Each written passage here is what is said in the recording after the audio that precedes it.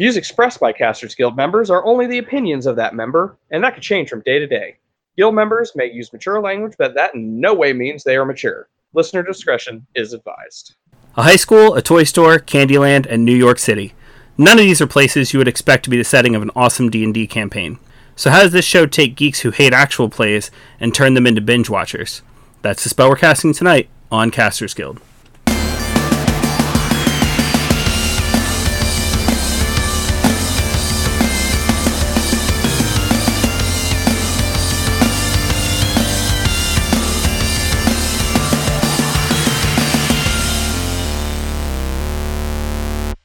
Thank you for tuning in to this episode of Casters Guild. I'm your guild master, Rick Perry, and these are our intrepid heroes. Say hello, intrepid heroes.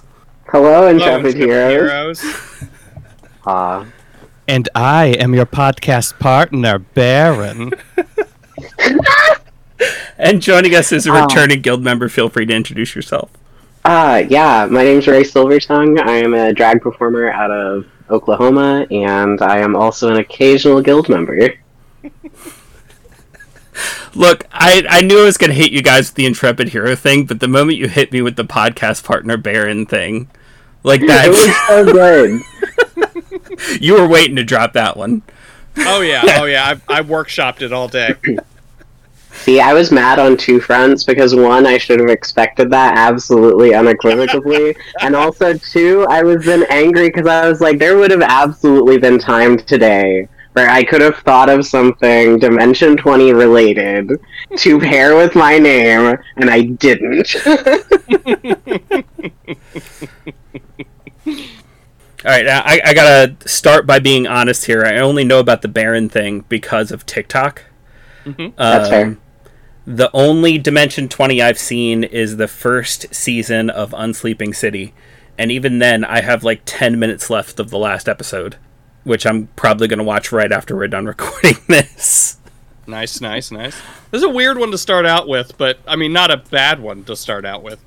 Well, right before we were going to record this episode, I was talking to guild member Grizz about how we were going to be doing Dimension 20. And so he totally didn't give me his login. I went and legitimately purchased my own login. And then I just kind of scrolled through, and I just picked the one that sounded the most interesting to me and kind of binged it this past week. It's the only one besides Shriek Week that I haven't watched all of, to be very honest. I've watched all of the others, and I'm all caught up on the current season except for the episode that just dropped yesterday? Yes, yesterday. Otherwise, I think I watched 6 episodes of first season.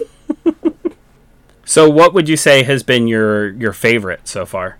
That's tough. That is tough. I think it's very dependent on mood, honestly. That's fair, like, actually, yeah. They're absolutely different genres, and like even like Fantasy High Season 1, I have to be in a completely different mood than Fantasy High Season 2. Yeah. Because Fantasy High Season 1 really is like a coming-of-age teen drama thing, but Fantasy High Season 2 is a horror film. Mm-hmm. Fair. But at any point, I could be into both of those things. Oh. I would say probably the one that I've watched the most. I don't even know if I can answer that one, actually. You know what? I'm going to have to say, and just as an all-encompassing statement, it has to be. Oh fuck! I can't. I know it. I'm immediately taking it back. Crown of Candy. I'm going with Crown of Candy. Okay. Because I like the. Okay, so there's a miniatures game.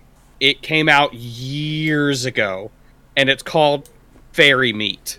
It is fairy, like a fairy, but meat, M-E-A-T.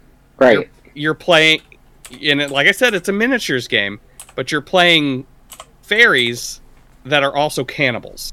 And when they eat other fairies, they get their magic and stuff. But they're also 1-for-1.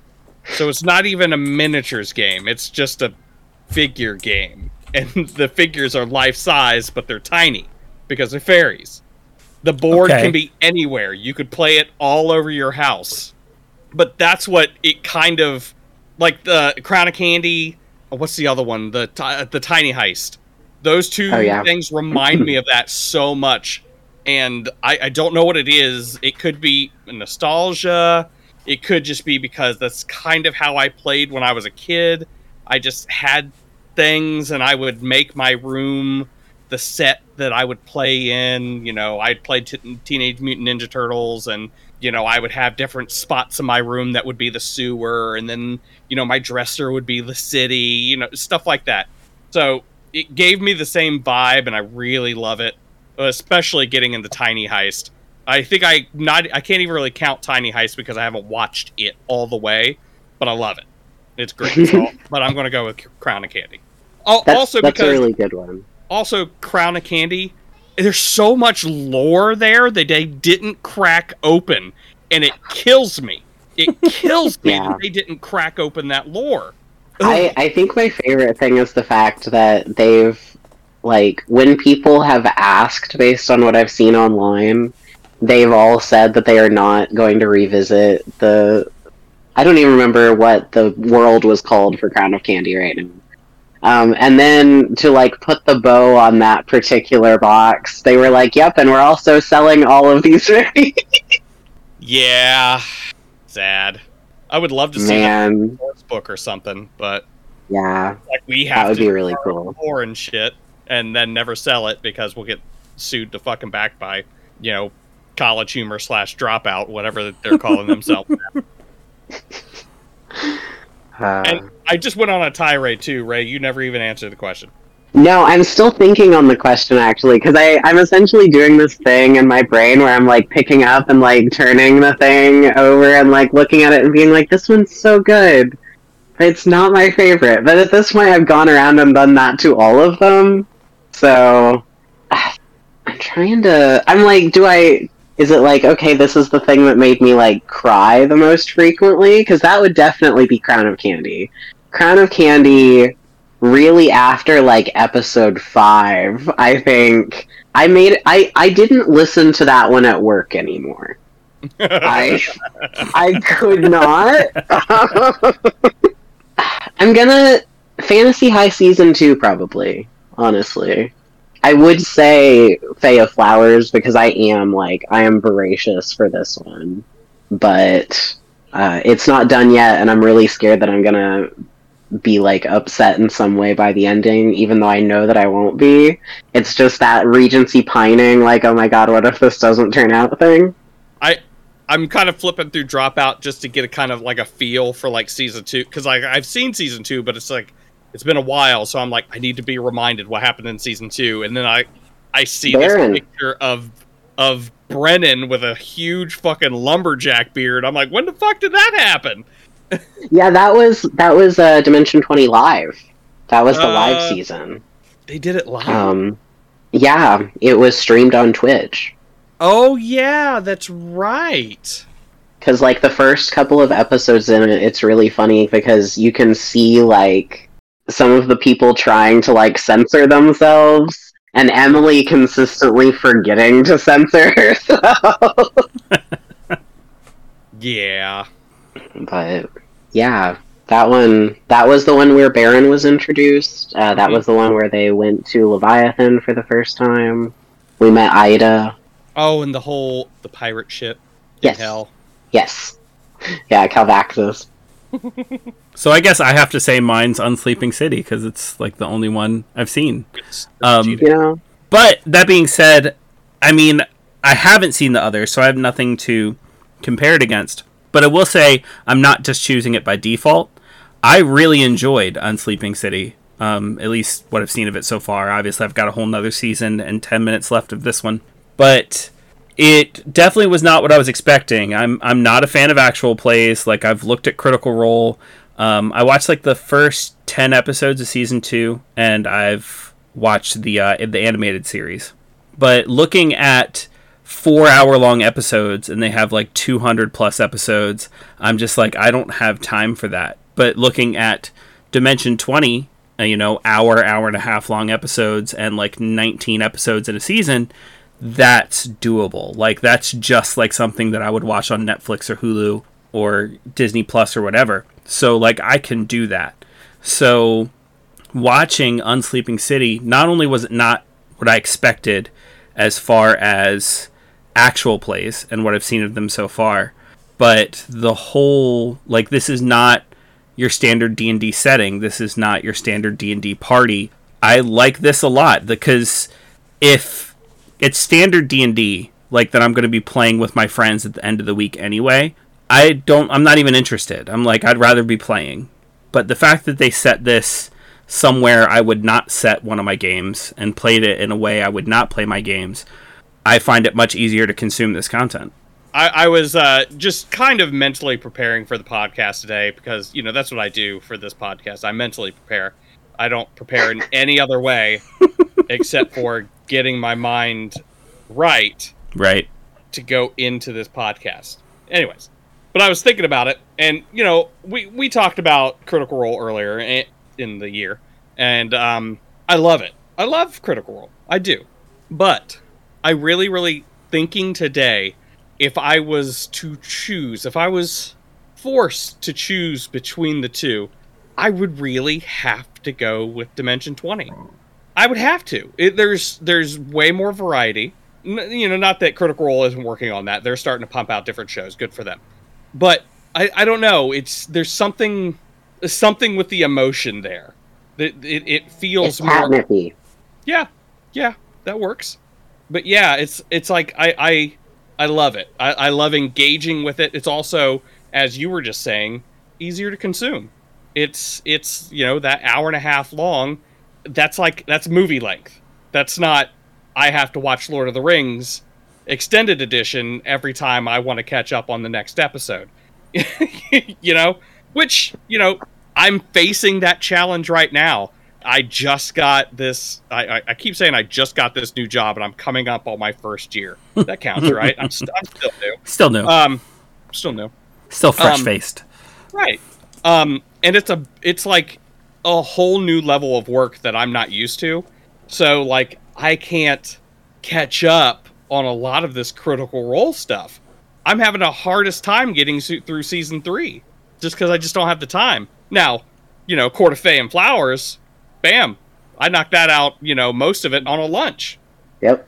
So, which has been great, by the way, Court of Fey and Flowers. I didn't know what to expect with that one, and that's just been great.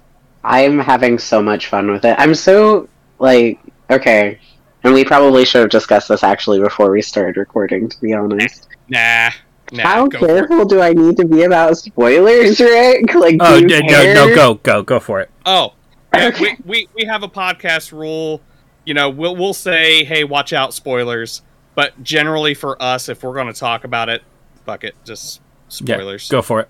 I just wanted to check beforehand. Yeah, so when they said it was, because I follow Abria Iyengar on Twitter, and she's been posting about it, coming up to it a bit. So I was aware that it was like Regency and like heavy on the fashion and the court intrigue, and that's my shit. That's so my shit. I would love to pretend that it's not, but it is.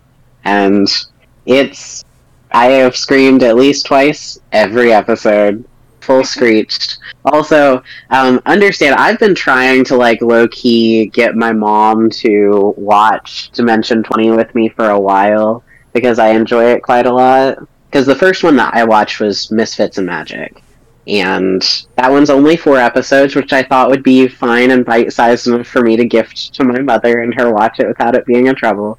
But she wasn't as into it as I was expecting, I think, because she is very aware of the Harry Potter thing, so anything that feels like that, she has an, like, knee-jerk aversion to. Sure. Which is fair, and I think that if Misfits and Magic hadn't been presented in exactly and precisely the way that it had, I would have felt similarly, but it was fine. Yeah. And actually, I have 2 pieces of Dimension 20 merch, and one of them is Misfits and Magic, and it's the Gal Penny shirt, the Goat House shirt. I want to get a Goat House shirt, too. It's so soft. It's like one of my softest t-shirts. Nice. Which I know this is a tangent, but that is a woman who cannot stop digging her own grave. J.K. Rowling just like keeps. Oh my god! Just I thought you were keeps. talking about the Priya Iyengar. I'm like, No. I know I she's also thought busy. that. But still, No. J.K. I was Rowling like, just she's like doing a lot, but I think she's all right. no, she's good, but like J.K. Rowling just like cannot stop digging deeper. Like the new books that she's writing. Have you seen stuff? Oh yeah. I watched Bitter Corella live tweet about it at the Mhm. very beginning when like it first dropped, and it was. I didn't stick around for very long, and I love it when people do shit like that on Twitter, but I couldn't do it. Like she's already 6 feet under and just like keeps like digging She deeper wants and to hit- deeper. And She wants to hit bedrock, man. She is bound and determined. She wants to bend that shovel. Yep. she's 100% determined to make sure that I cannot enjoy that series anymore. Like, Yeah, in any way, shape, or form. which is really unfortunate, but that's first world problems right there. The fact that I can't enjoy my Fun Wizard series anymore. You know, but also like I know people, and I'm like close with people who do still really like Harry Potter, and they give me weird vibes. I have weird vibes about that. Yeah. Yeah. I mean, I want to like it. I really do want to like it, but like every time, It's such like, a rich potential for a world, Yeah. and yet and now every time like I try to consume anything Harry Potter, like my brain just goes, this was created by a horrible woman who said all of the following things, and like lists them off in my head, and I'm just like, I can't enjoy this anymore. Like the whole separate the art from the artist thing, like I just can't do it anymore. Like it's I just can't do that while people are still alive. yeah, it sucks. Maybe that's the trick. Maybe after she dies, I'll be able to go back and read it and be like, hey, this is fun again. Who knows? I want to make a joke here, but I feel like I should not. If it's I too can't- bad, I can always edit it out later. look, It's true. I'm just like, I mean, it's a free hint for anyone listening. Just laying down hints. just saying, I can't wait to find out. I'm so excited to learn whether I will once again be able to enjoy regular people media once that woman has stopped breathing. Where were you when you found out you could enjoy Harry Potter again? I will say this. I think that the thing that I would have the most potential of still enjoying is the movies. Sure. And I'll tell you why. Because at least the actors that are involved in that have been very vocal about her needing to get her shit together. Yeah. You know what I mean? And it's like, and you know what? I'm not going to pay to watch it anyways. So she's not getting my money. Right. I am enjoying It's these very true. actors. Yep. I can enjoy these actors. Yeah. Yeah, but I still almost haven't all the watched people, the newest one. all the people What? involved with the movies are very delightful people. Mm-hmm. They really are. Yeah, I haven't seen the. What is the third one? The one with Mads Mikkelsen as Grindelwald. It's I haven't watched that the one yet. Fantastic Didn't Beasts try- series. Trials of Grindelwald. Is that the third one? Oh, I don't know. it's something of Grindelwald. It's I not. think. It's not maybe. bad. It's pretty good actually. I'm still. I just want Mads Mikkelsen in my life. Who doesn't? It does feel.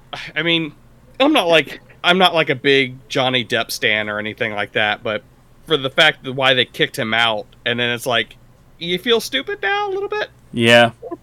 I again, have it's a lot of thoughts and I a do lot too. of feelings I do too. about the fact that WB kicked him out immediately, but apparently was still shooting stuff with an active fugitive Ezra Miller. Like, Woo! I think we talked about him in the DC show, didn't we? Oh yeah. Or Yeah. them. We Yeah. did. What a fucking mess. What a fucking mess. I And honestly, at first I thought it was a joke. Like, there wasn't a way that it was possible, right? We all What's did. going on? We all did. And then they had the perfect opportunity to edit King Shark into Aquaman 2, and they still haven't done that. Just edit him in over Amber Heard's parts. Yes. Just saying. Isn't Amber Heard Mira? Yeah. I love it. Yeah. I do think that they edited her out of the second one, though. I do think that Did they? I think so. So that's. I don't know. I'll never find out. Who knows? Anyways, DC's a mess. We have a whole episode. Go listen to it. I kind of assumed that this all was going to be cut out. Oh no, this is Casters Guild. We leave all that shit in. But yeah, no.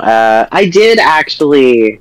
Man, I can go off on like 80 tangents just from the base of any Dimension 20, essentially, ever. But back to the original thing, which I think was us talking about the Regency nest that is Court of Fae and Flowers. I am successfully getting my mom to watch it. She's dying. I'm also sending her all of the fan art that I can find of it. And there's nothing better than an owlbear in a dress. I'm sorry. Mm-hmm. Every D&D campaign needs an owlbear in a dress at some point in time. You know what? Every D&D game needs a druid that can wild shape into an owlbear into a dress. Yes, absolutely. Yeah, stop getting so mad about the druid that can wild shape into an owlbear. I'm not fucking like wild shape into an owlbear. Shit. Why not? And it's so dumb. House rules exist for a reason. Like, I don't... A motherfucker. Why are people mad about it? I'll let a motherfucker wild shape into a displacer beast. They won't have the displacer power, but they can be a displacer beast. I don't fucking care. People are mad about it for the same reason that people are rules lawyers. Like, it's... They want control. But, like... They want that control. It's not raw. It's not rules as written. Like a druid, rules as written cannot wild shape into an owlbear because it is not a beast. It is a monstrosity. So, But, like, you can reskin fucking anything. Yeah. And wasn't there, like, a specific, like, meta magic feat in, like, 2nd edition or some shit that was just so that you could reskin your spells to look like a theme? I think that there's also a subclass of druid that lets you wild shape into monstrosities and shit like that, but I don't know. But yeah, reskinning. So mad. Yeah. It's like, as far as I'm concerned, like, reskinning would be the absolute easiest thing. Oh, you want to wild shape into an owlbear? Cool, we'll use bear stats. Mm-hmm. Literally that. Like... At the end of the day, rule of cool is what matters anyway. Yes. That's true. Yep. Also, if you can convince me that it's a good idea, it can probably happen. Yeah. Yeah. The people that I'm DMing for haven't all figured that out yet. One of them has, and everyone else is really mad that he's getting away with a bunch of stuff, but they haven't tried. I think a lot of people, too, go into it with a sense of PvP. They think that the shit that someone else can do, that's just them better than them. It's like, no, they are helping you. You guys are on the same team. Yeah. You do the thing now. They're doing the thing, now you do the thing. I know we're talking about Dimension 20, but that's totally a Acquisitions Incorporated thing when it comes to, like, Patrick Rothfuss's character. Like, he gets away with literally everything just because he asks and the DM thinks it's cool. And so they keep making fun of him. Like, of course Patrick got away with it. He gets anything he wants. But, like, they're also very gently ribbing. Like, they're happy he's getting away with the things because it is helping them as a team. It's like, of course he got away with it. Now let him do more. Yeah. How dare you? Never stop. Right, exactly. Yeah. But I mean, actually, like, I think the first, like, really great reskinning that I saw, like, ever, I think, really, was when, during the 7, when Erica used the geese with the stats of raptors. That was fucking ridiculous. And did way too much damage, and Brennan was very sad, and that was my favorite. Yeah, I will say the Court of Fae and Flowers, I believe that is entirely rule of cool. It's like whatever. Oh, absolutely. I've never. It's like they all seem to be just pulling shit out of their ass, and she's like, "Do it, all right, yeah." I love that. There's always well, that's not really how that's intended, but fucking go for it. Mm-hmm. Yep. I also like their use of like their reputation thing that they have going on. I love using reputation in games. I love it. This is like it's obviously so fun. it is. It's great. I think that there should be more use of because it's like so what are you gonna do? We're just going to go into every town and we're gonna use charisma. It's like you're telling me you're 15th level and this town hasn't heard about your shit yet? You're telling me that. That's what you're telling me. No. And then also to be able to use that reputation to walk into town and be like, you're at the tavern and you're trying to seduce the barmaid, and it's like, you think that your +2 is the only thing you get from your charisma? No. No. You have a reputation that gets to add. It's so much use for a reputation. Yeah. I do kind of wish, and I mean, of course, there's enough episodes left that we could get this at some point, but I do wish that we had gotten to see a little bit more of what would have happened to the negative. Because in Fae of Flowers, I think we got like 2 people that dipped towards the negative and then popped right back up immediately. Mm-hmm. So like, but what happens though? What happens if you're bad at stuff? Oh, someone did. So they found out one of the characters dipped below the negative. So during the course of that, when they were in the negative, they got a bonus to stealth. Oh yeah, right. Because it was. What's her face? Binks. Yeah. Or Gwendolyn. Gwendolyn, yeah. But yeah, it's because it was like their reputation was so low, they didn't want people to see them, and they wanted to play under the radar. So, yeah. So I was like, that makes perfect sense. It's because she didn't even dip down very far. I think she was just like 1 below, right? Yeah, she just. I want to know the mechanic. Like, if they hit rock bottom, because when they get up to the top, they get a cool little title. Do they get a bad title if they hit bottom? Are they like the deplorable suddenly? I would imagine the way Abria is running it, there isn't a bad thing that happens. They're going to constantly just get good stuff. Now, obviously, you have a good reputation. That's the good thing. You have a bad reputation. That's the bad. People aren't going to listen to you. I would imagine that there are certain... If I was running the game, Abria, I'm sure, has this all handled. I'm sure she knows exactly what she's doing. But since we don't know... I mean, I'm also 98% sure that this was, like, all recorded last October. Oh, absolutely. It's all pre-COVID. Because Oscar has been wearing cute Halloween sweaters and shit the entire season so far. Oh, yeah, that's true. But yeah, I would say that, like, let's just say you keep dipping below in the negative, your ability to influence people of good standing gets lessened. Like, you don't get those.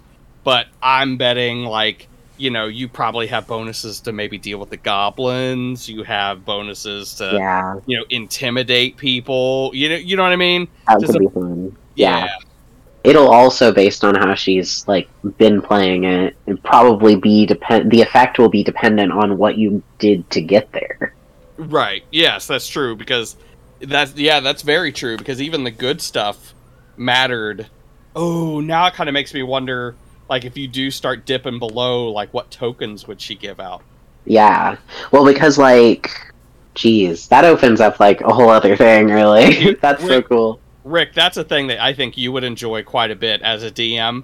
Abria in this game, so they have, like, this little box, and on the front of the box, they have, like, little ticks. The higher the tick, the more reputation you have, essentially. Mm-hmm. But she would also hand out little tokens. So if they did something... As you completed things. Yes.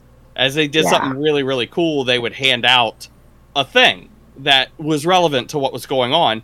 And then later on, like, say you wanted to do something, she'd be like, well, you can burn a token if you want. But it mattered what token they burned. And then, like, if they wanted to do something, they could be like, well, I want to get there a little faster. So can I burn this, like, horse token just the bad example because they didn't do that, but Sure. but that would be like one of the things. But then they also had to explain why they were burning that token, because this token was from this, and it was so good. It's so good. It's so cool. Yeah, you know me pretty well as a DM, because that's totally my thing. Like, Absolutely. So, like, I give out stuff to my players all the time. I love handouts. I love little trinkets. Yeah, I've talked about the boxes that I've made for my players on this podcast before. Yeah, that's totally my thing. yeah, that's one of my favorite things is like giving out stuff to my players, because it feels like especially with the people that I've been playing with that have been kind enough to let me stumble my way through DMing that it helps them with like immersion, especially because like, oh, they've got that thing and it's in their hand. One of the coolest things I ever had was privy to when I was playing Living City. When we would play these games, at the end of the game, if we found magic items or if we found like tokens of reputation, anything like that, we would get them in little certificate form. That's cool. So we would start keeping these binders just filled with these. I still have all of my magic items from Living That's City. cool. And if that tells you anything, Living City was like back in 2002. So 20 years ago. I have a 20-year-old binder of 20-year-old certificates of all the cool stuff that these characters happen to collect. So yeah. That's so fun. And that's a thing that Abria did in Misfits and Magic too, because like they got their wands and stuff. Oh, now I just want to I'm play trying the game to- with Abria Iyengar running it so that I can get. Okay. You can do that. I wish that Abria Iyengar would like do an online class or something about how she does her flowcharts for her characters, because there are like 3 people in the Dimension 20 cast that have talked about the fact that after she taught them how to do flowcharts, it like revolutionized the way that they play, and I need that in my life. Someone should get on Twitter. Anybody listening to this podcast, get on Twitter and tag her in it, and Yeah, just try don't to make us convince do her it. to do that. Yeah, Yeah, just don't tag us too. yeah, don't. We're going to be doing our own posts, so we can't. We can't have It's all that. okay. It's all right. We follow her, so we will see it when she inevitably responds. Or better yet, Abria, come on the show. We could talk about your flowcharts. We'd love to have you. We'd love to have you. I'm 80% sure that she's done D&D in a castle before. And, Yeah, probably. and still continues to do it. So like if you really wanted to play in a game that she runs, you could spend thousands of dollars on a vacation to go play D&D in a castle. I am very small and I have no money, so you can understand the stress I'm under. All right, so go check out our Patreon. If enough people subscribe, we'll do an episode from D&D in a castle. look. You know what? How about this? You guys go on our Patreon and send us subscribe, send us donations, everything. We'll send Ray. We'll send Ray No! to go and play D&D with Abria Iyengar and steal the plans to her flowchart. That's our plan the whole time. Oh, fuck. I just gotta put it out there, didn't I? Carrying some real Dr. Horrible sing-along blog energy. That's all I've ever wanted out of this podcast. We're just 3 You just need to do a musical episode, right? That's what you're missing. Oh God, that's Ray, why would you say that? season 4 musical episode. I'm just saying, if you want to have some drag queens on here at any point, I got you. I mean, we've had 3, I believe, but If but never you for a. want musical episode, Season Look. 4 Casters Guild the musical. If we get enough people on our Patreon demanding it, we'll do it. Have somebody belt out, and that's a guild decree. Oh man! that's so good. Look, I'm saying we need people on our Patreon, because if we're going to do a musical episode, we have to. We can't do it like this. No, We actually have to film it No. out and everything. Yeah. So Yeah. fly people out so that we can have them star in there. If we did do, I know our listeners can't see the screen that we're looking at right now, but if we did do a musical episode, this is 100% how it would start. It'd be this screen right here that our listeners can't see. Yeah.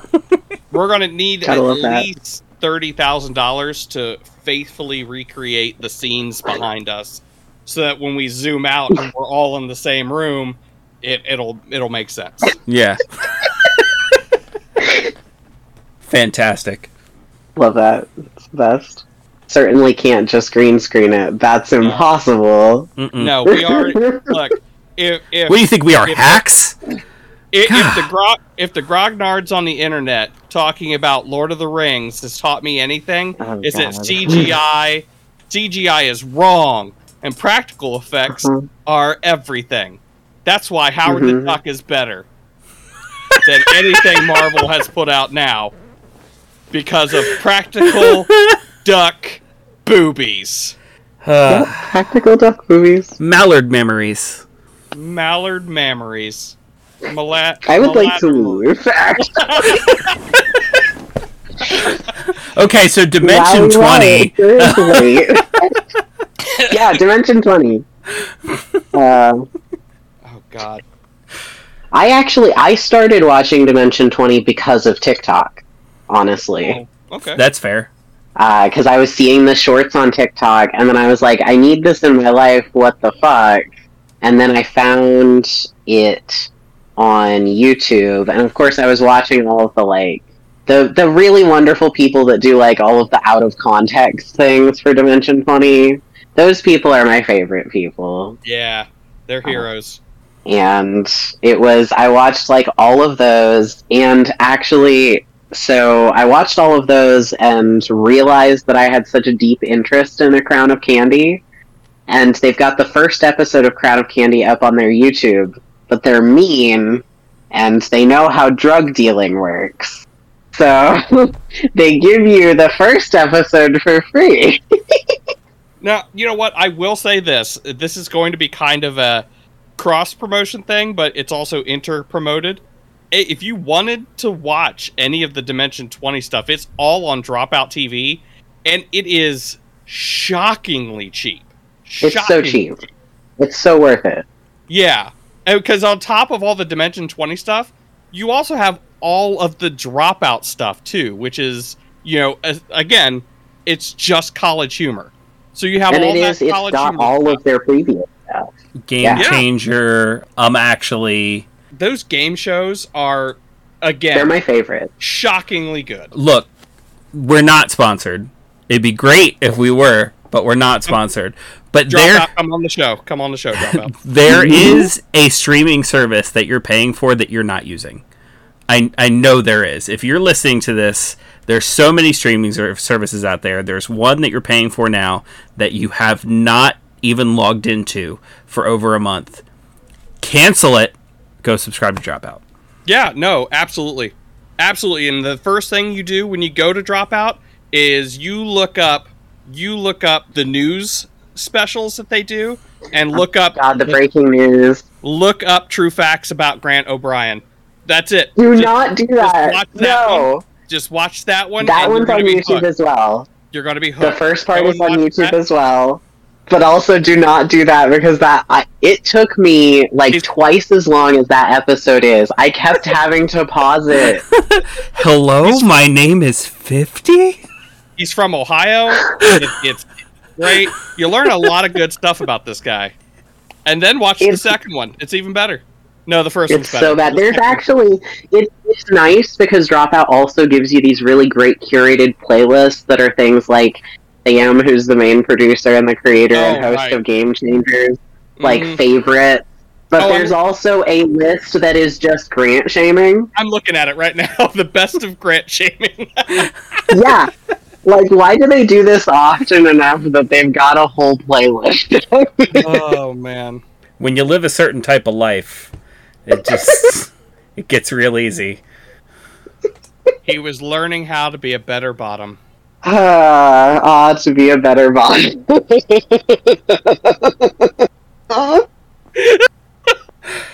I'm so glad we're marked as explicit. Have you seen it, Rick? Which one? The true facts about Grant O'Brien? I've seen the parts that everybody talks about. Like, I've seen the snippets. Like, you just need to watch the whole thing. I'm going to eventually. I mean, like, now that I have Dropout, like, I've never seen it. So funny, but also so bad. I mean, like, I'm going to give it to him. He really stuck with it. I mean, he didn't just get up and walk away. But good lord, that man. Yeah, the thing about any Grant Channing, yeah, he does. He leans into it so hard, long and green. It's just a lot. But you also, because Grant's been in other stuff that's on Dropout. This is very quickly trying to become just a Dropout fan. I think we knew that. I think we knew that's what was going on. That's okay. Yeah. Okay. Cool. I don't mind them, but I loved. If you haven't already listened or watched the Erotic Book Club stuff, it's wonderful. It's so funny. But Grant was on a couple of episodes of it, and he was so like genuinely charming, and I was like, this is. Cause, I'm gonna be honest, I normally find Grant pretty annoying. I think that's almost the point. Yeah, it is. But every so often, I like see him in a thing, and I'm like, oh my god, you're good. You're a good job. He's legit funny. Oh, also, I don't know if this dropped today, but the new show Play It By Ear came out. It dropped on the 13th. Yeah, I need to watch it. I am it's behind. So good. I'm behind. Have you watched any of Off Book, Jess and Zach's show on their own? Jess and Zach? What? Sorry, no, sorry. There are lots of Jesses and Zachs in Dropout Land. The people who did the musical episode of Game Changer. That Jess and Zach. No. Okay. Play It By Ear is their thing that's a spin-off of the musical episode of Game Changer. Is it on Dropout? Yeah. Well, the musical episode of Game Changer is their podcast is not. Their podcast is called Off Book, and it's the improvised musical. And every episode is, and it's what the basis for the musical episode was, and what Play It By Ear is based on. Gotcha. But the first episode of Play It By Ear has so many like weird references to previous Off Book episodes that it's a lot of fun if you've got that in your repertoire, but it's still funny even if you don't. Gotcha. But also, I do recommend Off Book. It's a lot of fun. How many spin-offs is Game Changer gonna get? As many as they want. Please don't stop, actually. I just want a new season of Game Changer. Can I get a new season of Game Changer? That'd be great. They're shooting right now. Okay. Or maybe they're editing right now. They had a tweet about it like a month or two ago. Look, and I'm going to say this too. Like, I love the cast of Dropout. I love all of them. But can we just get Brennan in more stuff too? I am not like sexually attracted to this man whatsoever, but I need to I don't know, marry him and his wife and be with them at all times. Did they get married finally? I think I heard that they did. I could be just way off base, but I thought they went and got married. That's fine. You know what? You know what? I take that back. I bet they didn't, because that's something I think that they would like fucking televise. Talk about at the very least. Just something. Or, you know, Game Changer would crash. Yeah. You know, they would crash it 100%. I think, okay, so the 7 had Izzy in it. They're engaged. Not married. They're engaged. Cool. Okay. That's fine. They'll get there. But, get there. I assume that's the intention, right? Yeah. No, it was just funny the way you said it. They'll get there. Brennan, if you are listening, I am ordained. Just saying. Brennan is in the Upright Citizens Brigade? That makes sense to me. That's still surprising, but not. I feel like every comedian I've ever enjoyed either was or is part of the Upright Citizens Brigade. Yeah. At some point in time. But in the 7, when, like, it wasn't even very far into the season, honestly. It was by, like, episode 6, I want to say, Izzy stopped being willing to do mental math and would just call out what her numbers were, and Brennan would add them for her and tell her what she got.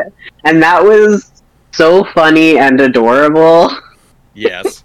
She is just great, too. She's so good. I feel like she is a good counterpoint to him. Not that, I'm an expert at judging other people's relationships, but just their personality types seem to be, like, even if they work together, just them being friends, it's like, you guys could probably put in an order at a restaurant. You guys know what I mean. You know exactly what I mean. I do. No, it was fine. My knee-jerk was to take it very literally, and it was just the concept for a moment that we lived in a world in which that was the bar. Right, yeah. Look, I'm just saying, if someone forgets that man's ketchup, he's going to get that ketchup. It's true. He's not going to ask for it, but he's getting it. He's getting that ketchup. Yeah. Just saying. No, they're cute, though. They're very cute together. Oh, yeah, absolutely. I mean, Brendan did have an entire sketch about how he hasn't looked at a menu for like 15 years. He lives the weirdest fucking life. Really. Every time I hear anything about him, it's the weirdest thing. What there's a food show on Dropout? Yeah, I think there are a couple, because there's Gods of Food, and I want to say there's another, too. Fucking Dropout, you are killing me, man. Okay, literally, I finally decided to pay for Dropout, and it was the best decision that I've made, maybe ever, honestly. Every other decision, trash. This decision, immaculate. But magnificent! This episode is going to be titled Dimension 20 parentheses Dropout. Yeah, that's probably safe. I think I watched, every breaking news. I binged through so much, I did not sleep for a period that was less than proper. Probably fair. And then, of course, I was, sending it to all of my friends because they obviously needed it in their lives too. And there's some really old stuff on here too. Yeah, everything. Every College Humor thing is in there. Well, maybe not every College Humor thing. I'm glad that they didn't go all the way back to the early College Humor stuff. Fair. The edgy College Humor stuff. The dark days of College Humor. The 90s. Man, I remember the dark days of College Humor. It was a great place to be. Oh my god. We want to be Newgrounds so bad, just without the games. They really did. They really did. What a weird place to be. What a weird place. How did they get here? How did they get here? They had a change of management, thankfully. Yeah. Yeah. Look, what's his name took over, I think. God, what's his name? I'm looking right at you, buddy. Yeah, that's it. Yep. Thank you, Sam. Thank you, Sam. Thanks, Sam. Come on the show. It will just be, and that's the only thing in the description is going to be in parentheses. Thanks, Sam.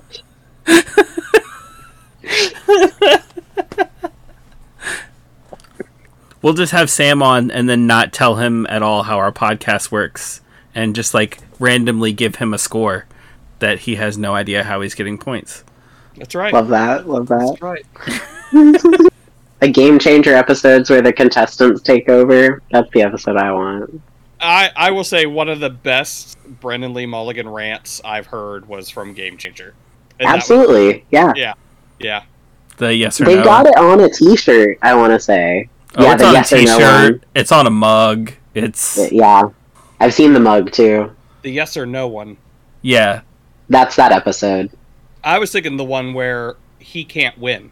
Yeah, that's the yes or no episode. Is that yes or no? Mm-hmm. Oh, that's right, because he can only do... Because every question is yes or no. Yeah.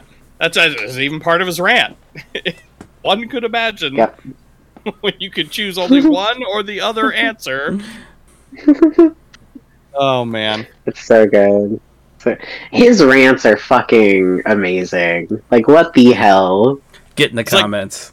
It's like, motherfucker, it's like you woke up angry and you thought out a rant and you just applied it to something today, didn't you?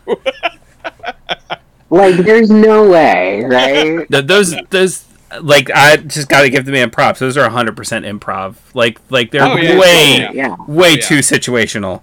Like, it's like that applies to this exact thing. I just feel like that's just how he talks all the time. And I have to say this too. Again, Critical Role, love them. They have some pretty good improv skills. They are, voice actors, so all that's really cool, right? The improv that these guys have, god damn it. Especially with Fantasy High, just blows me away. I will cry. I will absolutely cry. Look, like I pretty much cry every finale. Mm-hmm. And after the third time, I was like, this is just where we're at. Because there's something so unabashedly beautiful of the way that that they all tie everything up together. So it could end right there. That it's so good. Yeah. And it makes me weep. Go on this ride with me. When Baron and I's friendship was young, when I had just met this man, there's something he used to do that I used to absolutely hate, where he would joke about something, but you could not tell. 100%. Like, the way he joked about something, just like, I would go weeks before I realized he was joking about it. And that's... Can I tell you I hate that about myself now? Because it's gotten to the point now where I will joke about something, and I'll have someone walk away, and I'll be like, I don't think they knew. I was kidding, you know that, right? And they're like, you were? I'm like, I just said the most outlandish thing ever, and you just believe that? Yes, it's a superpower you have. It's like you have your own fey trickster power where you can just make people believe whatever. You accidentally have a plus 31 to your deception, and you just don't know what to do about that. That's fair, and it applies at all times. To be fair, I love that about you now. Like, now that, like, I'm in on the joke at this point, like, I love it. But that's what I think. That's my problem. Is like when we first met, I was kind of fine tuning it. Yeah. So, like, when I did trick people, it was like, hey. Now it's like, oh god, I can't stop. You have got to stop believing me. But I feel like that's what Brennan's improv is like. Like, he can make you believe that it was planned 100% of the time. Like, his players will do something that obviously he could not have planned for, but how he will respond will make you think he 100% planned for that situation. Oh, you see that in the Tales of Exandria. I'm sleeping. Oh, yeah. Oh, God. When he has people that aren't used to him, and he's running for them. It's so funny seeing Lou react to the people reacting to him. Watching Lou be 100% unimpressed with everyone, and he's just like, this is normal. This is fine. Oh my god, yes. Yeah, like, even when he hits him with that emotional shit, I can see Lou just being like, looking over at him, just like... It's the side eye, too. Yes. Oh my god. Lou. And Lou's so good. Lou and Emily in Of Court of Fey and Flowers are murdering me. They're absolutely going to put me in the fucking ground. Every time they're like, grandfather, and they look up into the sky like they're praying. Who's alive? He's alive. No, he's quite alive. He's quite alive. It's like, stop! Last episode, not like the one that came out yesterday, but last week's episode, at one point they do that and they say, "Our Sky P." Oh no. 100%. And she's married to, what's his name? To Murph, yeah. Married to Murph. Can you imagine that? Those two? Can you imagine inviting them to a party? Like, you're just like, you know what? I'm a normal person in a normal relationship, and I'm going to invite these two out. We're going to go have drinks. End of the night, you're going to be like, what the fuck just happened? I love how different their play styles are too. Yeah. Yes. Because Emily is so chaotic and Murph is so fucking just Murph, I believe that the difference is Emily wasn't a D&D player. Murph is. That might be it. At least the play style reads like that. Murph is so obviously like the D&D player of the group. Like, Yeah. there are so obviously times when Brennan doesn't know the ruling on something, and Murph is just like, oh, it's this. Like, just encyclopedic knowledge right off the top of his head. Which I think is funny, because I think Brennan is the one that got Murph into D&D, if I'm not mistaken. They had a little podcast. Again, I don't see those on Dropout, but I think their little podcast is on YouTube, and they talk... maybe it's Lou. Maybe he got Lou into D&D. He did get Lou into D&D. Okay, that's who I'm talking about then. Okay, that's who I was thinking of. And Fantasy High actually is the first time that Allie plays D&D ever. That's kind of obvious. I'm not... This is not me knocking Allie. I believe that. Yeah. She definitely has that chaotic gremlin energy that first-time D&D players have. If you've ever ran D&D for people who first playing D&D... Except for Rick. Rick came in like a fucking pro. Just, you know. I mean, you came in as a warlord. First-time D&D players don't do that. So, you know, you get those first-time D&D players coming in like a fucking goblin. That's the energy that Allie has. That's the energy that Emily has. But I had, you know, I don't have any evidence to the contrary if it was the first time, except for, you know, Allie now. If it's your first time playing D&D... and you need a set of dice, why don't you check out Geeky Clean, who are proud to present their monthly Dice Bomb subscription box, the ultimate Dice Goblin enabling service. If you sign up now, the first Dice Bomb you will receive will be October's Nag Champa scented bath bomb with scream-faced dice inside. Then each month you will receive a carefully curated Dice Bomb complete with a set of premium resin dice for your TTRP collection. Get 10% off with our link or discount code Guild Decree.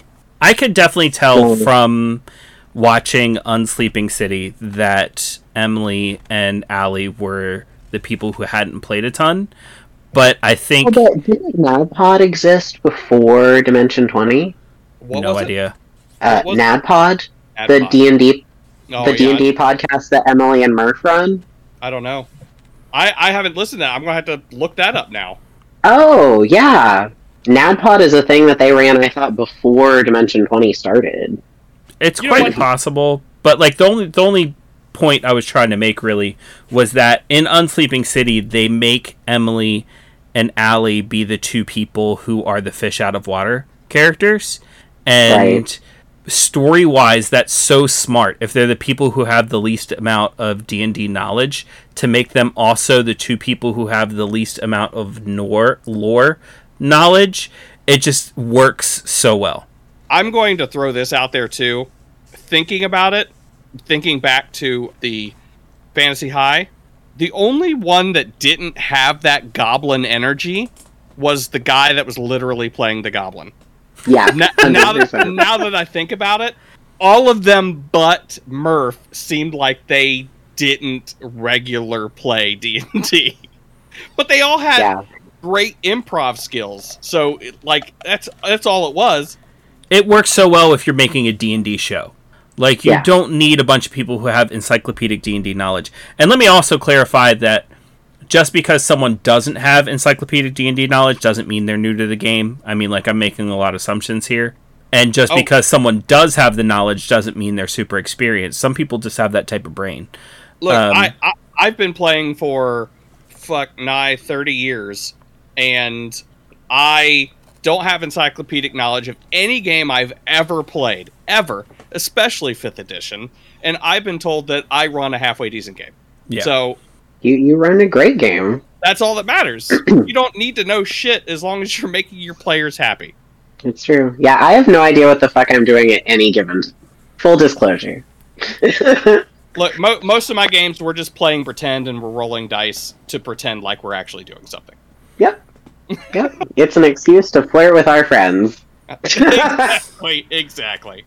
And, you know, if you want to have the by the book, like encyclopedic knowledge type of game with your friends, because that's what you find is fun, no shade thrown whatsoever. No, like, go for it. I happen to find that kind of crunchy game very fun. I also happen to find the rules light, heavy RP games fun.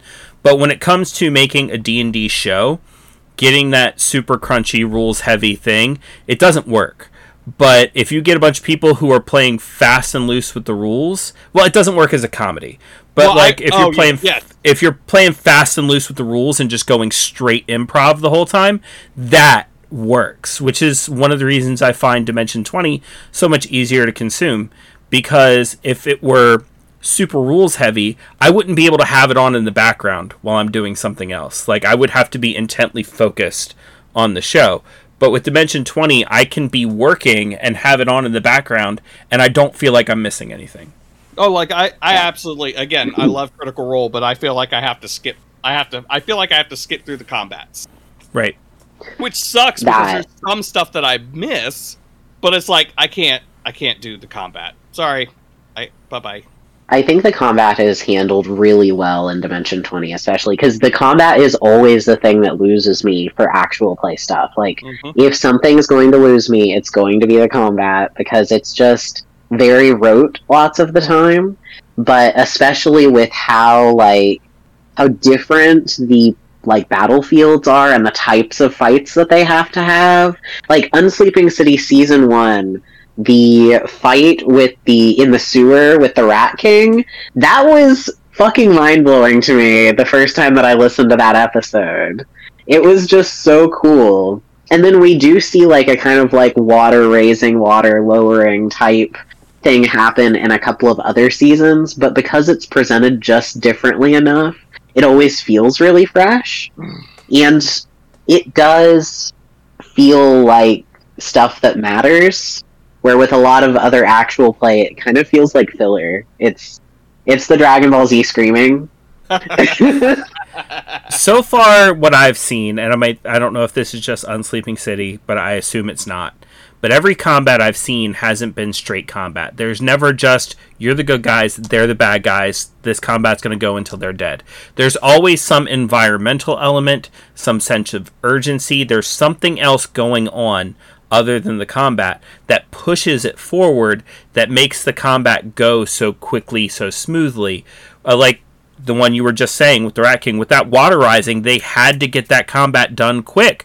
Otherwise, they were gonna drown. So when you put that sense of urgency on your players, it speeds up the combat and makes it a whole lot more interesting. You don't have somebody sitting there, even though if somebody was sitting there forever trying to think about what they do with the turn, the water doesn't rise any faster. Obviously, it's going by the turns, but you put your players in that mindset. If they buy into it, they're still trying to take their turn faster. They're trying to move through it because they're like, oh my god, the water's rising, which it's fantastic. Well, and I feel like Brennan, and this is actually something that I actually went back when I started... When my friends decided I was going to be the forever DM of our little group, that I went back to look at, which was Brennan does a really good job at keeping them on task, and especially because they are all comedy improv people, they do have that tendency to, when they start getting stressed, you'll see the table talk kind of ramp up, and Brennan's very good about isolating the individual that's making the decision at the time. What are you doing? Right. And it does keep that pace, so there's less potential for them pulling each other out of the immersion. Mm-hmm. And that's something that I've been trying really hard to incorporate, and it seems to be actually going really well. I'm just watching lots of Dimension 20 and wholeheartedly stealing everything in the hopes that I can put on a good game. On the other side of the coin, Ray, can you name a single combat that happens in the Court of Fame and Flowers? Yes. Honestly, the best one I think that we've gotten is the Wovey Hob one. That's about it. The duel? The duel. That's about it. The duel that didn't even really happen. I mean, it still did. Yeah, but I mean, there were still hits. Point being, it's this game is really if that's the biggest combat of the game, that's really telling in a good way. It's yeah, showing, it's showing very that, in genre. yes, and it's really showing that you can play D&D and not fuck with these giant combats. They're doing this whole campaign, and the biggest combat they've really had is a duel between technically 3 people, 2 people, Technically 3 people. Yeah. and it's over really before it even starts. There's, like you said, there's a couple hits, and it's like, yeah, And then it's done. yep. Yep. Man, okay. That scene was really great. just that. It was the Brennan knowing out of character Omar was going to send his character after Hob, and hitting Lovey really hard, Omar being shocked by how hard he hit, and then just turning, "You want this smoke?" I died. I thought I was going to implode. I love my favorite part of that whole thing. Again, spoilers. Was when everybody was coming out with these deep, dark twists, and it's like everything is just not as it seems, and he's just out of nowhere. The K and KP Hob stands for Nicholas. Everybody's like, what? The K and KP Hob stands for Nicholas. Okay. Well, everybody else was doing it. I loved that. Okay, so that was really funny because the week prior to that episode coming out, my mom was like, "So what does KP stand for?" And I was like, "I don't think they've told us yet." And she was like, "You follow him on Twitter, right?" And I was like, "Yeah." And she was like, "You should tweet at him about this." And I was like, "I am not doing that." You should have, though. I love my mom, but not that much. Well, you did you see what the P stands for? It's not actually pterodactyl, he said. No, it is. It's canon. It's a guild decree. I'm making it pterodactyl. No, but If you're gonna make a guild decree, do it right. Come on, man. KP Hob's name is Nicholas Pterodactyl Hob. That's my guild decree. Okay. KP Hob's name, full name, Nicholas Pterodactyl Hob the Third. The third. Guild decree. Guild decree. Okay. Come on the show, Brennan. Use your guild decree. Get in the comments. Get in the comments. They had a moment exactly like that in Unsleeping City, where they were all coming out with things that they were keeping from each other, and then Zach just goes, "I wasn't always a firefighter."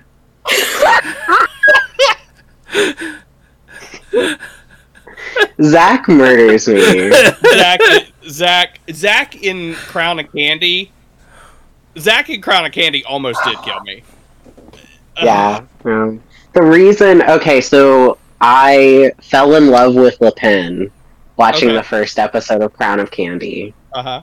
And that was the thing that made it where I was like, okay. And I went and I watched, because all of the first 4 episodes of Misfits and Magic is on YouTube. So I watched all of that. And then after that, I went back and rewatched the first episode of Crown of Candy and went, fine, I guess I'll pay for this thing. It'll get you. That's how they get you. It'll 100% get you. I watched it all so quickly. I was all caught up, so ridiculously fast. I have to say, there are things in Dimension 20 that I have not watched all the way through yet, but there's not a single thing on here that I dislike. Yeah. Even, it was kind of like a gear shift for me getting into Starstruck, but it actually started really catching on. And then to find out that game is really just kind of like a little love letter to his mom, I was like, oh, wow. Wow. Son of a bitch, that's awesome. So yeah. It was so good. Yeah.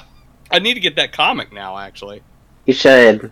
It reminds me a lot of some of the old, I don't know how old the comic is, but it reminds me a lot of the what's that Valerian City of 1,000, or there was a movie. There was a movie that came out.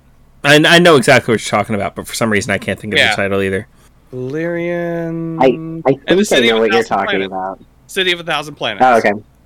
That is based off of a comic, and it reminds me a lot of that. Like, at least in style wise. Yeah, I didn't really know about that, but until there's a YouTuber I watch called How to Drink. Oh yeah. And he brought Brendan Lee Mulligan on, and they made the cocktail from the comic book, and they kind of explain all of it. Yeah, the fact that the virgin version of that cocktail looked tastier than the alcoholic version. And then to come find out that they're actually friends in real life. Yeah. Yeah. They just happen to know each other. Just super weird. And that's why we're not popular, Rick, because we're not friends with famous YouTubers. That's what it is. That's what it is. Shame. One of our friends needs to just go get famous on YouTube, and then we can ride them coattails. Man, I'll tell you what. There's nothing I like more than riding coattails. Ugh. I'll ride them. Just like on them coattails. I do want to, because I did last week re-listen to season 2 of Fantasy High. I did have a thing that I noticed, which was, so when they're going to Leviathan, which is the pirate city, they get pulled in, and Gorgug introduces himself as Skipper and says, "But you can call me Skip." And then he plays Skipper, but you should call him Skip in Starstruck Odyssey. Yeah. And he really I didn't even remember that. He really put a lot into that voice, too.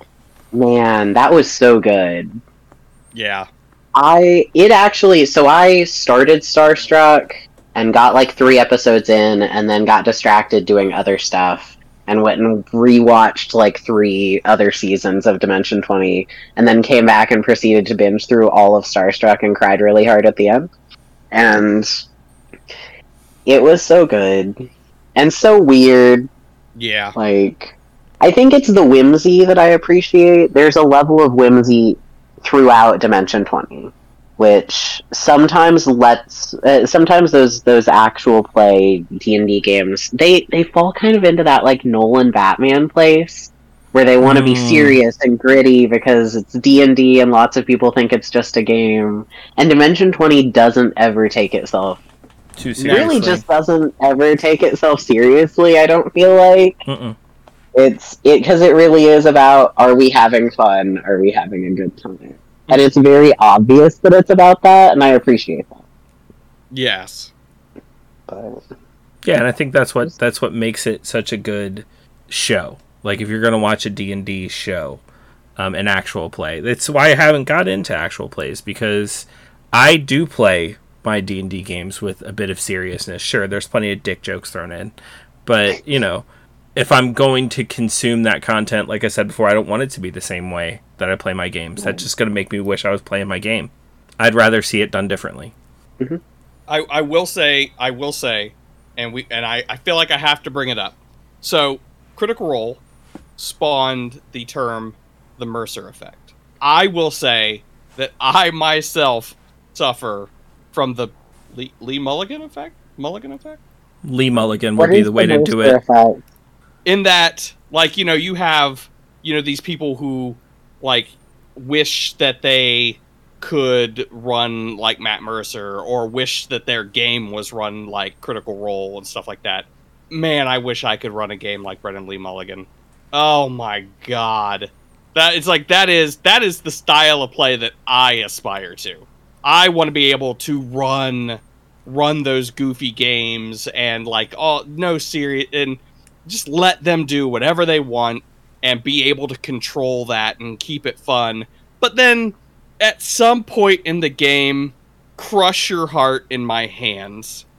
That's what it is, isn't it? It's the ability to have a group that trusts you so well that they know that you will break them, but you will still bring them home safely. Absolutely.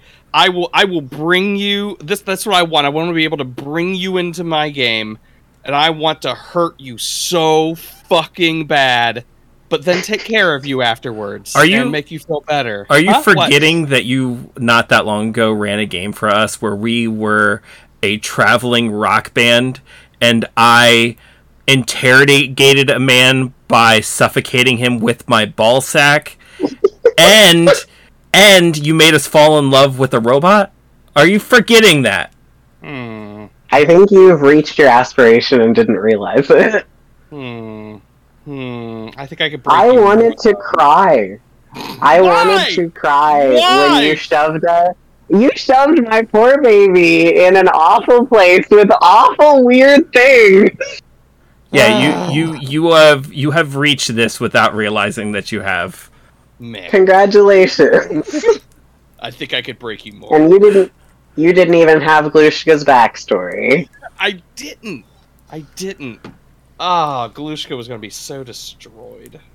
Glushka is so tragic and does not know it, and I love that about them. The only thing Brennan Lee Mulligan has that you don't is fancy set pieces, like the great big. And that's just budget, babe. Yeah. Actually, you can go to Dropout merch and get the Box of Doom for like $139. Just throw that out. Yeah, budget. But I was just saying. Budget. I wonder if I can make my own Box of Doom, though. I bet I could. It'd be pretty easy, I think. Yeah. Super easy. I think the thing that makes the Box of Doom is the camera inside of it, which is the thing that would. GoPro. Yeah, and that's not in the one that you buy on their merch site. So. Just to let you guys know, too, just a little throwback. Pidgeotto did actually make a cameo in a recent game that I've been running. Yeah? Yeah. Ordered bread juice at the bakery. Nice. Love that. I actually, as a result of the fact that because I do go back and rewatch Misfits and Magic a lot, I went and I bought the books for Kids on Brooms and Kids on Bikes, and I'm running a Kids on Bikes game right now. That's such a good game. I need to get that. It's so fucking good. It is. Bro, it's so good. If we want to play it at any point, I will happily run one of the little, like, pre-existing made games. Yeah. I'm fucking with my friends so much, they don't even know what's going on. It's wonderful. What are you doing the first weekend of November? Crying? I don't know. Well, as anyone who's been regularly listening to our podcast, the first weekend of November is our 24-hour charity stream. Yeah. So if you wanted to fill a part of that 24 hours with running a one-shot, I'm not going to stop you. For sure. I would love to do that, yeah. Send me the dates and I'll make sure not to book drag over it. I don't think I'm booked for November at all, actually. So that should be fine. Drag slows down in the fall and winter time. Oh, that reminds me too. There's another game I have to run, but I got to figure out how to do it remotely. Fuck, Alice is missing. I need to run Alice is Missing. Alice is Missing? As far as I know, it's definitely one of those ones that's going to mess with your head. Yeah. Yeah. Mm-hmm. I love how you brightened up over that. Yeah.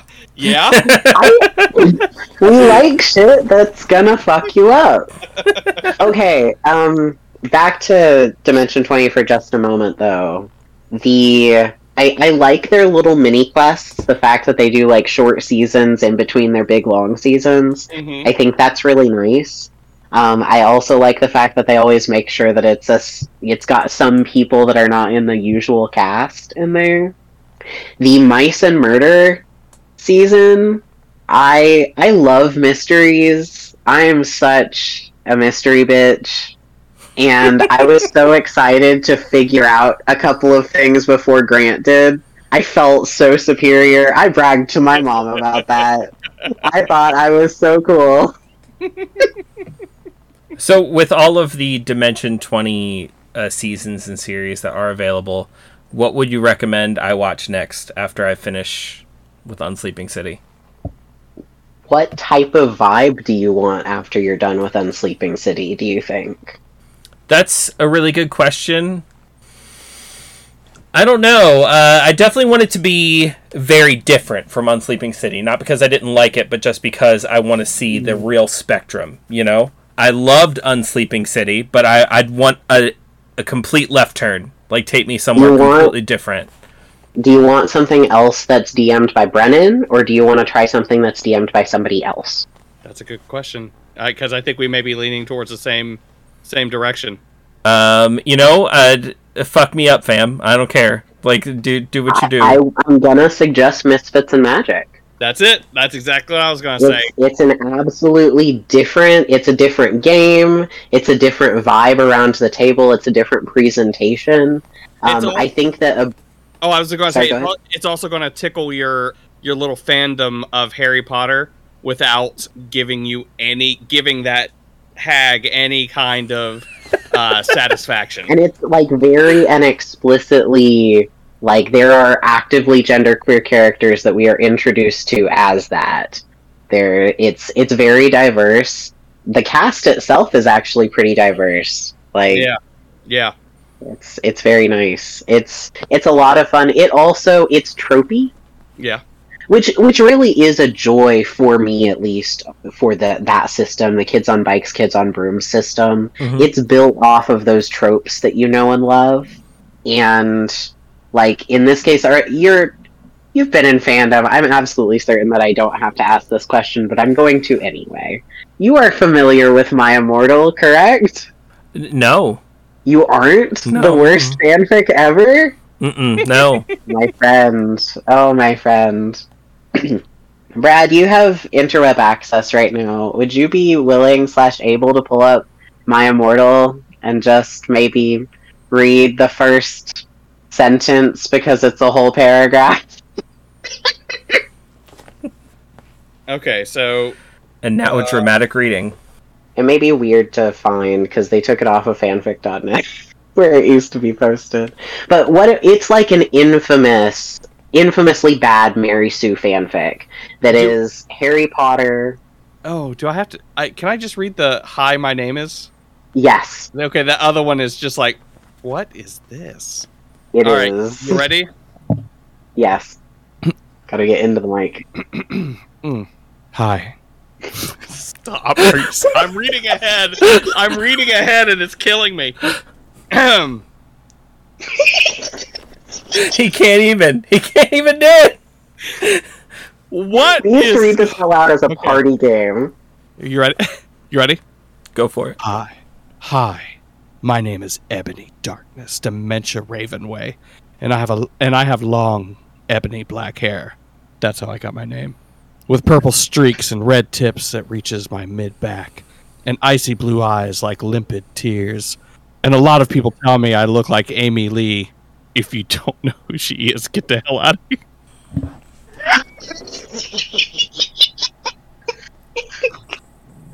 Thank you. Okay, so... Hold on, no, wait, no, hold on. Okay, I have to read an encore. I'm not related to Gerard Way. But I wish I was because he's a major fucking hottie. Why would you wish you were related to him then? I love to be related to people I find physically attractive. I'm a vampire, but my teeth are straight and white. I have pale white skin.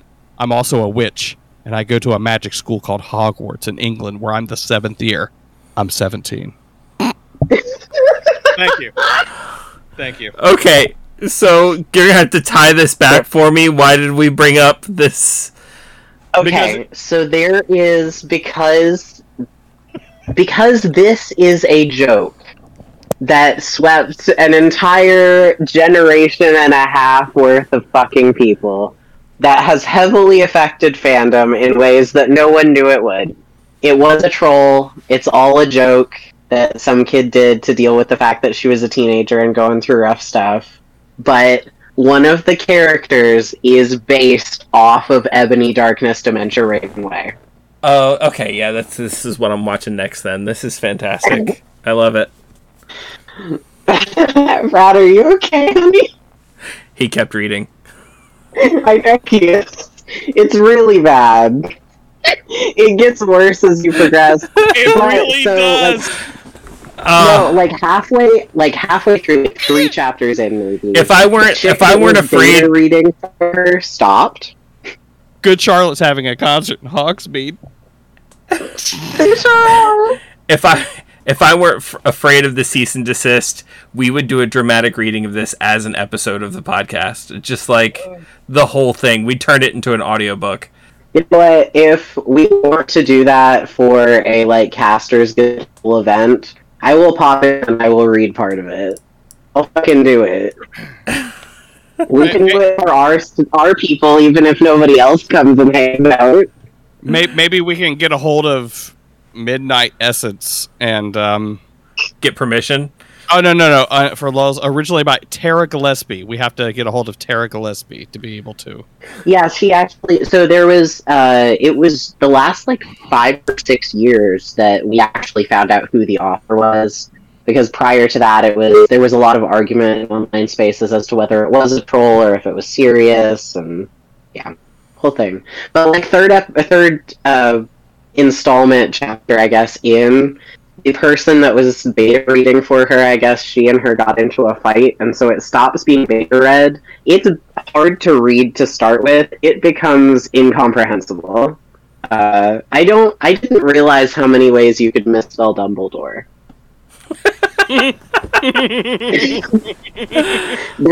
There's one that is Dubledorf, and that is what I call Dumbledore to some of my friends.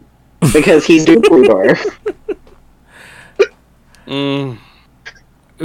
Baron, see if you can email this fantastic author. See if that can happen somehow, and if you can secure us permission, this is a thing that will happen. Depending, we may be able to research it because it's the fan work in and of itself. It may be considered fair use already. Yeah, but I just don't want to be that guy. Oh no, absolutely! Like I'm totally fine reaching out. I just wanted to clarify. But so fun, so good, so awful. Definitely listen to Misfits and Magic next. Oh my god! Oh, if you get a chance, look up some of the fan art of this too.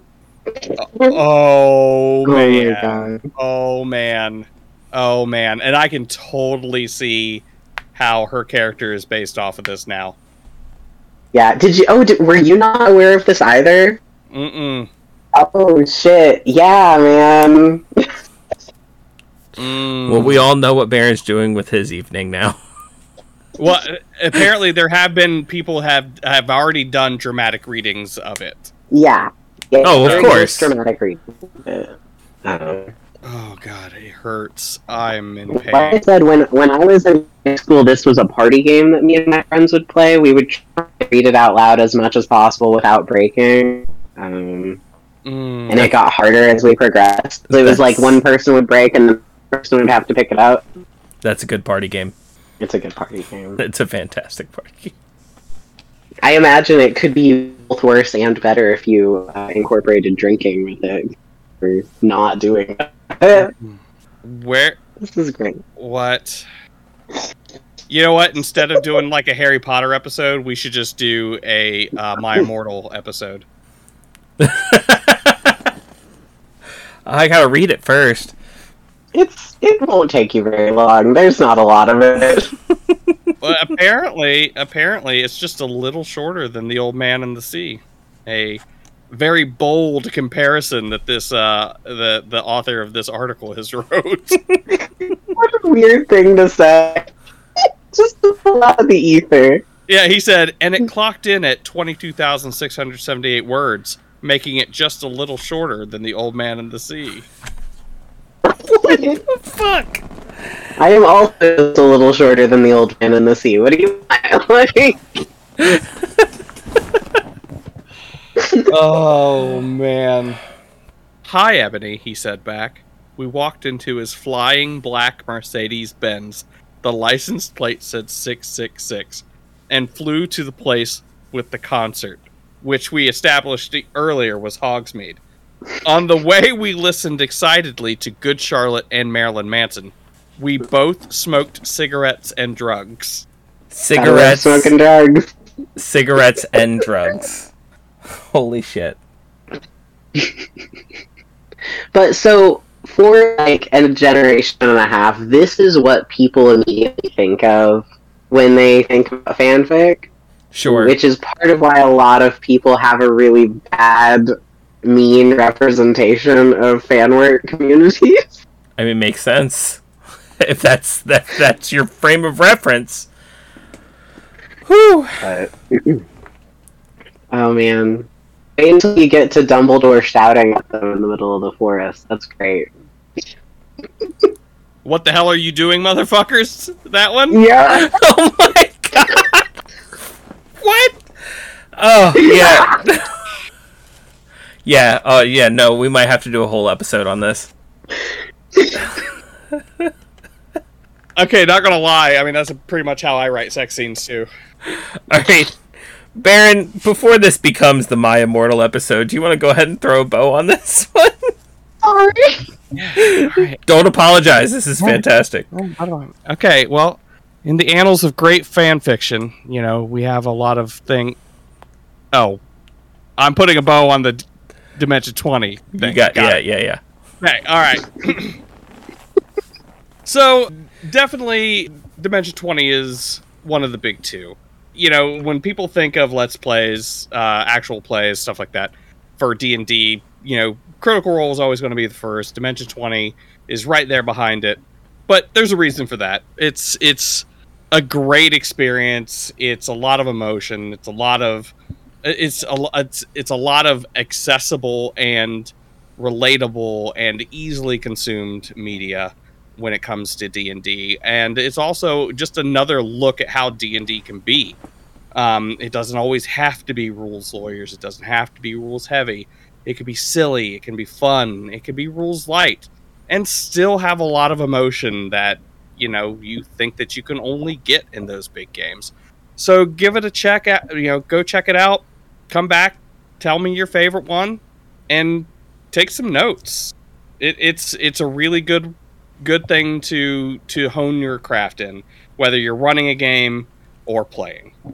Ray, if anybody liked what you had to say and they want to find you anywhere else on the internet, is there any way they can do that?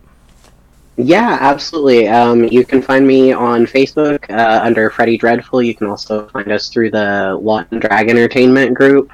And then you can also find me at Twitter, where I've lately been posting occasional excerpts of my book and sad stuff, because I'm working on writing a book right now. So you can find me at Desolatung on Twitter. Thank you so much for tuning into this episode of Casters Guild. Email us at castersguild@gmail.com. Email me your audition for our dramatic reading of My Immortal. If you want to voice one of the characters, I will gladly listen to your audition, and when we finally do it, maybe we'll do a fully cast reading. A couple things. But if you're Dumbledore, you have to do the what the hell are you doing, motherfuckers? A couple things. First weekend in November, we are doing a 24-hour charity stream. Baron, tell them your Twitch channel. That's Baron Kane. Twitch.tv/Baron Kane. And I am twitch.tv/ToadSparks. That's TOADSPARX. Go and follow us now. That way you'll be notified when we go live for that 24-hour charity stream. Also, November 19th, if you happen to live near Middle Tennessee, there will be the Upper Cumberland Game Con, where I will be DMing 2 games, one of Dungeons & Dragons and one of Dread. So if you'd like to play in a game that I run, come check it out. Check us out on all the socials, and we will see you in the next one. Bye-bye, everybody. Bye. Bye. Bye. Bye. Bye. Bye. Bye. Bye. Bye. Bye. Bye. Bye. Bye. Bye. Bye. Bye. It was nice to know you. 43 years old!